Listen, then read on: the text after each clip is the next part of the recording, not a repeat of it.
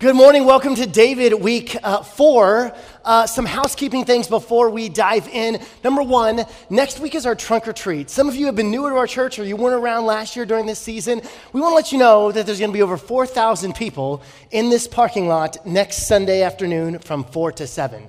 And so we as a church have two priorities for this. There's lots of great outcomes, a lot of great things and goals that come out of this event for us, but really it's twofold.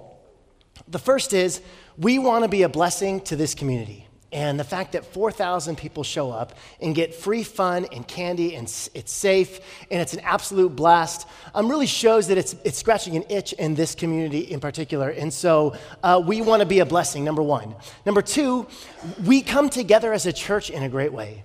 It's so great to rub elbows together as we're lifting hay or putting pumpkins down or handing out candy to kids with our trunks decorated.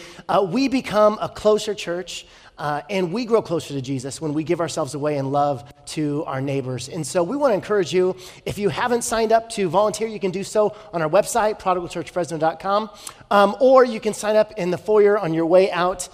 We've got a cork board there that you can sign up. It's going to be an absolute blast. So we're in week 4 of David. It's been great going through this series, and I just want to kind of recap kind of where we've been. First week, we looked at the anointing of King David. The second week, we looked at David and Goliath. Last week, we looked at David and King Saul. And this morning, we look at David and Absalom. In our context for this morning, Saul is now dead. We read that last week. But David is eventually appointed king, and he has immediate success. And we're going to bypass one of the more pivotal stories of failure in the life of David with his affair with Bathsheba because we looked at it in our Psalm series back in February. So if you're curious about that story, you want to dig into that, you can go back to our 150 series and check that out. But just know that today's story immediately follows David's sexual assault of Bathsheba, okay? And then we are introduced to David's son Absalom. And this morning, we're going to look at this story of David and his son. We're going to kind of Quentin Tarantino this, though. We're going to start with the ending, and then we're going to go back and work our way back towards that, okay? So are you ready? Okay, here's the ending, 2 Samuel 18, verse 9. Now Absalom happened to meet David's men. He was riding his mule, and as the mule went under the thick branches of a large oak, Absalom's hair got caught in the tree. He was left hanging in midair, while the mule he was riding kept going. When one of the men saw what had happened, he told Joab, "I just saw Absalom hanging in an oak tree." Joab said to the man who had told him this, "What, you saw him?" Joab said, "I'm not going to wait like this for you." So he took 3 javelins in his hand and plunged them into Absalom's heart while Absalom was still alive in the oak tree. And then 10 of Joab's armor bearers surrounded Absalom, struck him, and killed him. They took Absalom, threw him into a big pit in the forest, and piled a large heap of rocks over him. When David heard the news, the king was shaken. He went up to the room over the gateway and wept. As he went, he said, "Oh, my son Absalom, my son Absalom, my son. If only I had died instead of you. Oh, Absalom, my son, my son." A tragic ending for King Absalom, and the heart-wrenching pain of losing a child for King David. The ending of the story, it's brutal on many levels, and it's so violent. But what led to these tragic circumstances? The story of Absalom starts with another tragic event in the family of David. As king, David had many wives, and he has many children from these different wives. 3 of them are the focus in chapter 13. First, we have Absalom, of course, and then his half-brother Amnon, and then his full sister Tamar. Here's some renderings of them. Amnon, Tamar, Absalom. Now, Amnon has allowed himself to have an insatiable lust for his half-sister, Tamar. All he does is think about sleeping with her. And I'm not going to give you the details because they're so disturbing, but Amnon rapes his half-sister, Tamar, and kicks her out. Then he leaves her no dignity, and then he despises her. The Bible says that he hates her more than he had lusted after her. Now, Tamar covers herself in ashes. She begins to mourn, and the whole palace knows what happens. Yet David, who's the king, does nothing.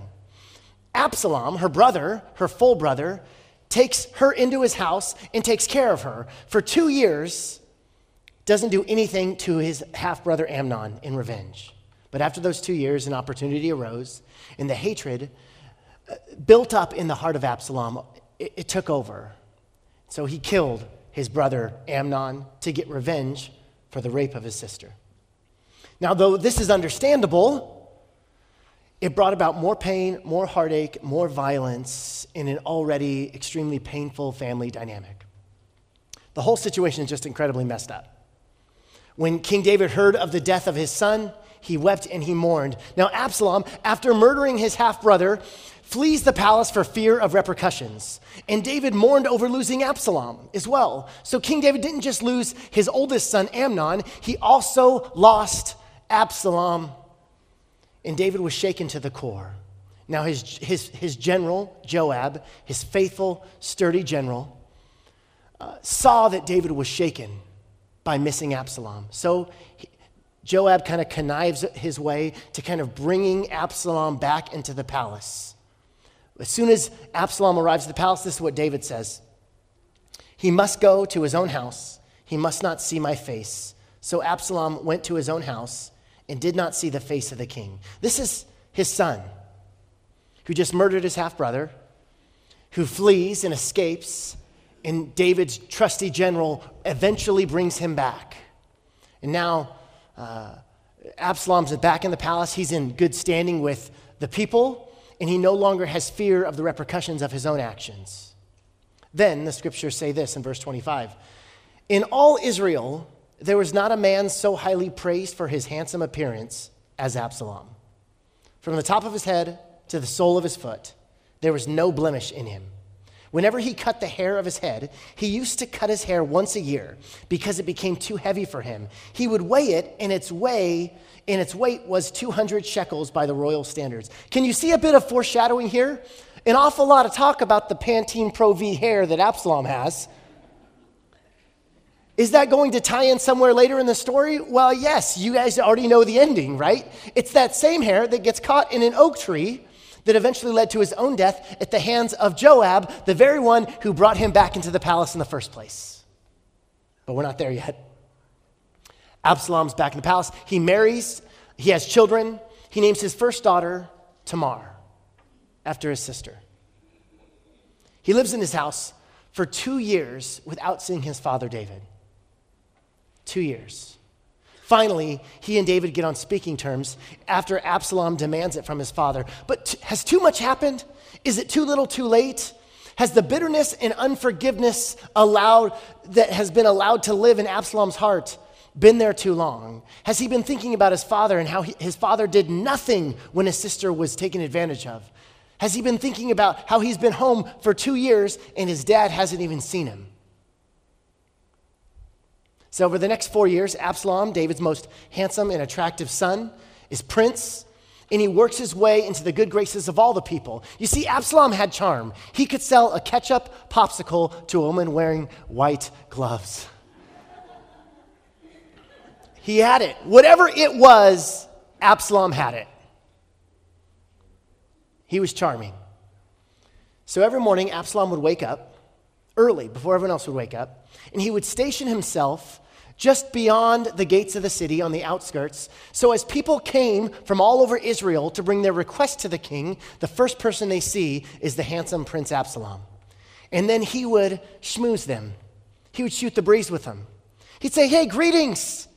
On behalf of Jerusalem, I'm Prince Absalom. Why are you headed to the palace? And they would talk to him. He goes, well, where are you from? And they go, oh, you're from Clovis? Oh, Clovis, I love the rodeo. Wow.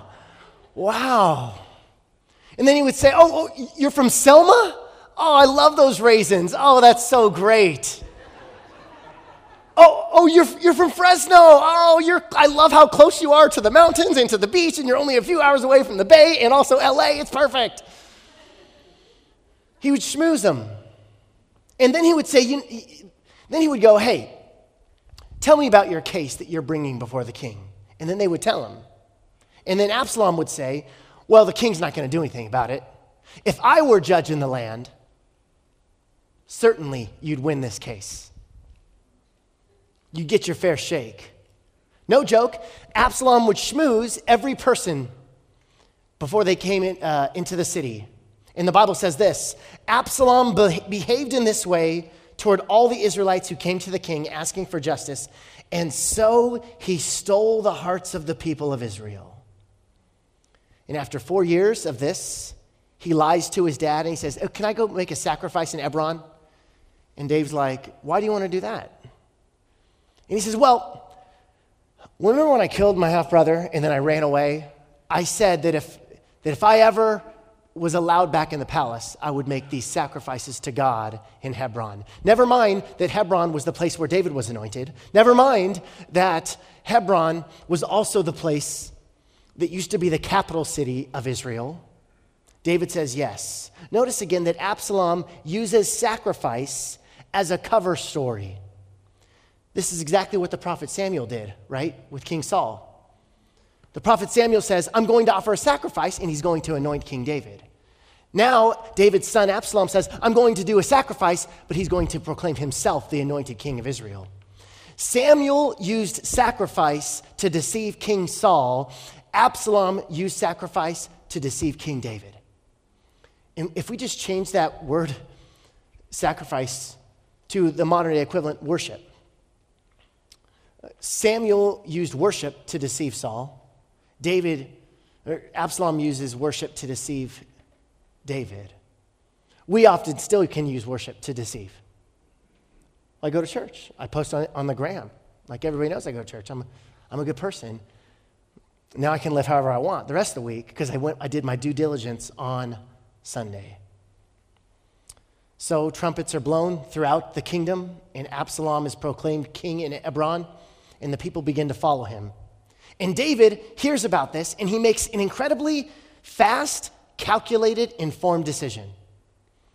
Because David, he could have mustered all of his troops. He was a fighting man. He was a warrior. He's got loyal soldiers with him, and he could have mounted an attack against Absalom. But he waited and said, not all battles can be won right now.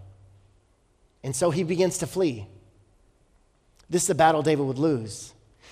He flees again, and now he's another fugitive. He was a fugitive under King Saul, and now he's a fugitive under his son, King Absalom. So David, his loyal general Joab, many of the fighting men leave with David from the palace in Jerusalem. Then there's this tiny little story about Ittai the Gittite. It's one of the funnest phrases to say in the Bible. Ittai the Gittite. Ittai the Gittite had just shown up. He was from the Philistines. He had just shown up the day before. And he's like, we're loyal. Me and all my guys, we're loyal to you, King David. And then the next day, Absalom revolts and becomes king. So then David's sneaking out the palace, and Ittai the Gittite and all his men are going right it with David. And David's like, hey, what are you guys doing? You guys, everybody else here, they know that they're loyal to me, okay? So they're going to get killed if they stay. But nobody knows you're loyal to me. You should stay here under King Absalom, and you can thrive. Don't go with me. You see, even when it's beneficial for David to get this Ittai the Gittite and all of his men with him, he sacrifices his own desires, what would benefit him, for the benefit of Ittai. That's what love does. That's what love does. He's like, bro, you don't got to be loyal to me. Stay here. David barely knows Ittai the Gittite. He knows 24 hours he's known him. This is very similar to how David and his men saved the city of Keilah that we looked at last week when they were in the run from King Saul. That it's inconvenient and it doesn't make logical sense and it doesn't benefit David himself, yet they sacrifice for the benefit of others. Still looking out for somebody else. In this story, we see David again as a Christ type, sacrificing what might be best for him to do what is best for someone else, someone that he doesn't even really know. That's what love does. Can you think of somebody in your own life this morning that God may be calling you to sacrifice what is of benefit to you for the benefit of them. You know what the Gittite did? He followed David. He remained loyal. He responded to love with love. He becomes one of David's 3 commanders. And if you haven't noticed yet, this is a brutal, violent world, okay? This is roughly 1000 BC, 1,000 years before Jesus. And the first thing that Absalom does as king, he constructs a tent on the top of the palace for all of Israel to see, and then he sleeps with all of David's wives, except for one. Okay, that's too far. Slept with all the other wives. You don't believe me? 2 Samuel 16:22 says this. So they pitched a tent for Absalom on the roof, and he slept with his father's concubines in the sight of all Israel. This is equivalent to a dog marking his territory. Brutal, violent world. Absalom has become a beast.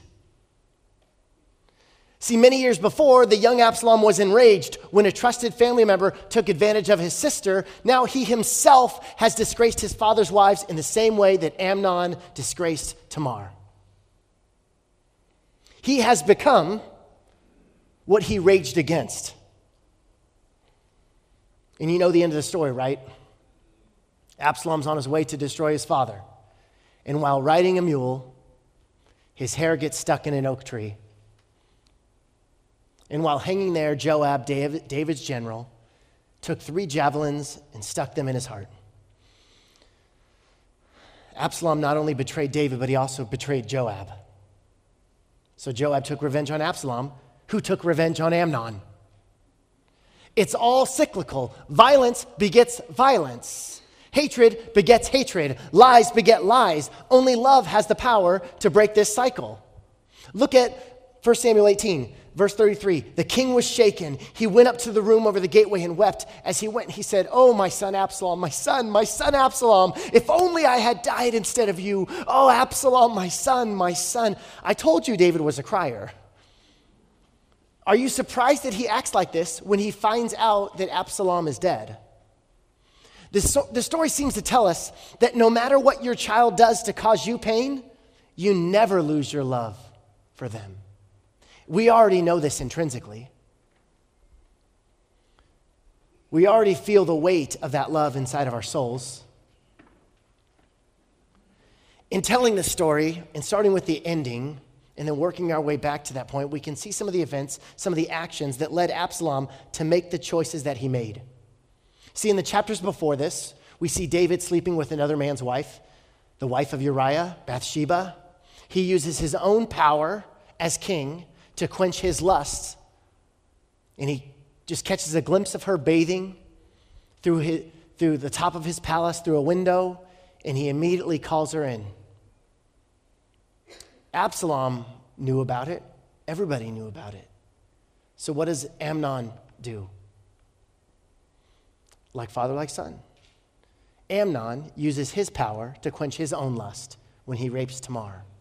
So the first event where we see David's son Absalom, the horrible sexual assault of his sister, David the king does nothing. He's completely passive. There's no restitution. There's no justice. The king had the power to enact something.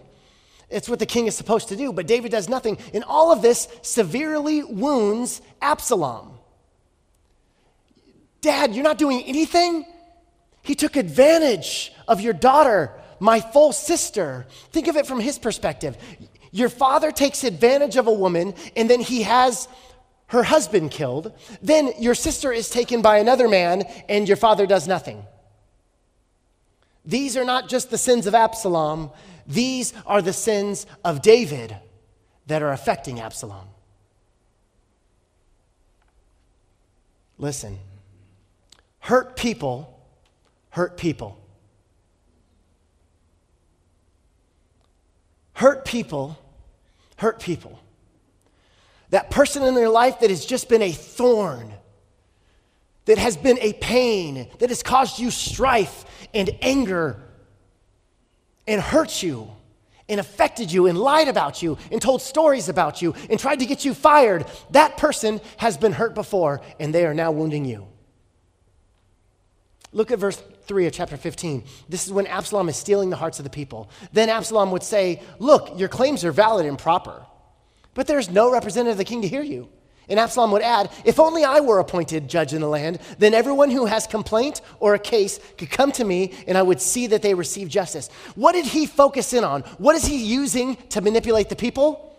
Where does Absalom poke at his father David? Where is he most critical of his dad? Well, it's his sense of justice. Where was he wounded by his father's lack of justice? Hurt people, and it's often the very same place where we're wounded that we begin to wound others. This can be transformative to contemplate in our own lives because the person who wronged you, your present enemy, has also been the victim. And to know that affects how you treat your enemy.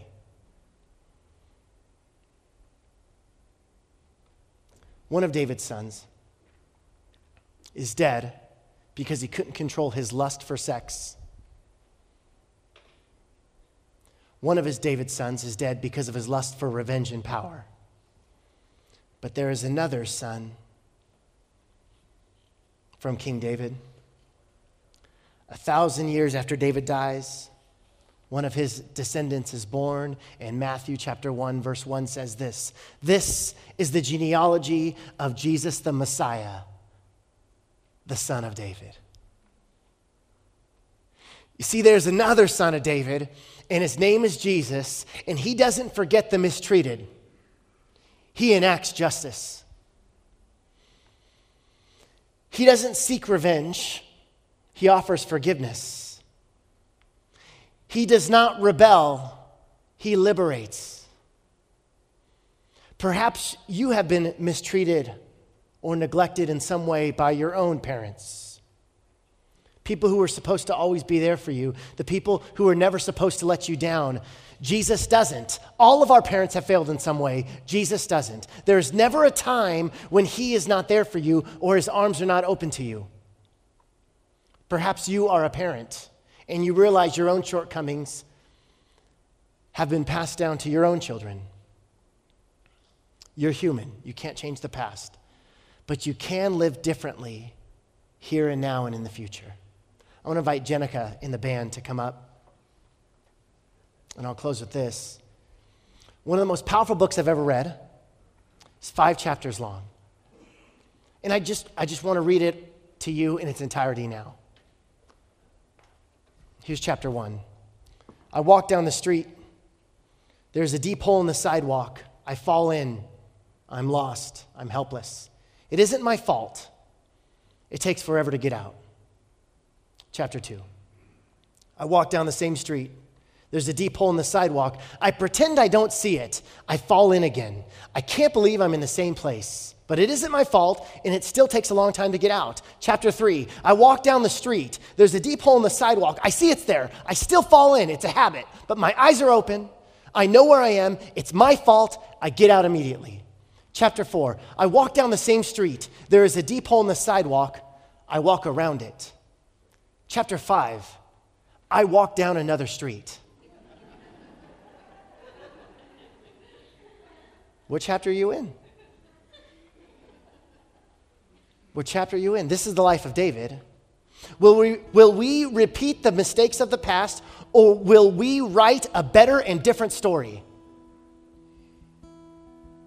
You can't use the past as the determining factor of your own future. God doesn't consult the past. He says today. He says tomorrow.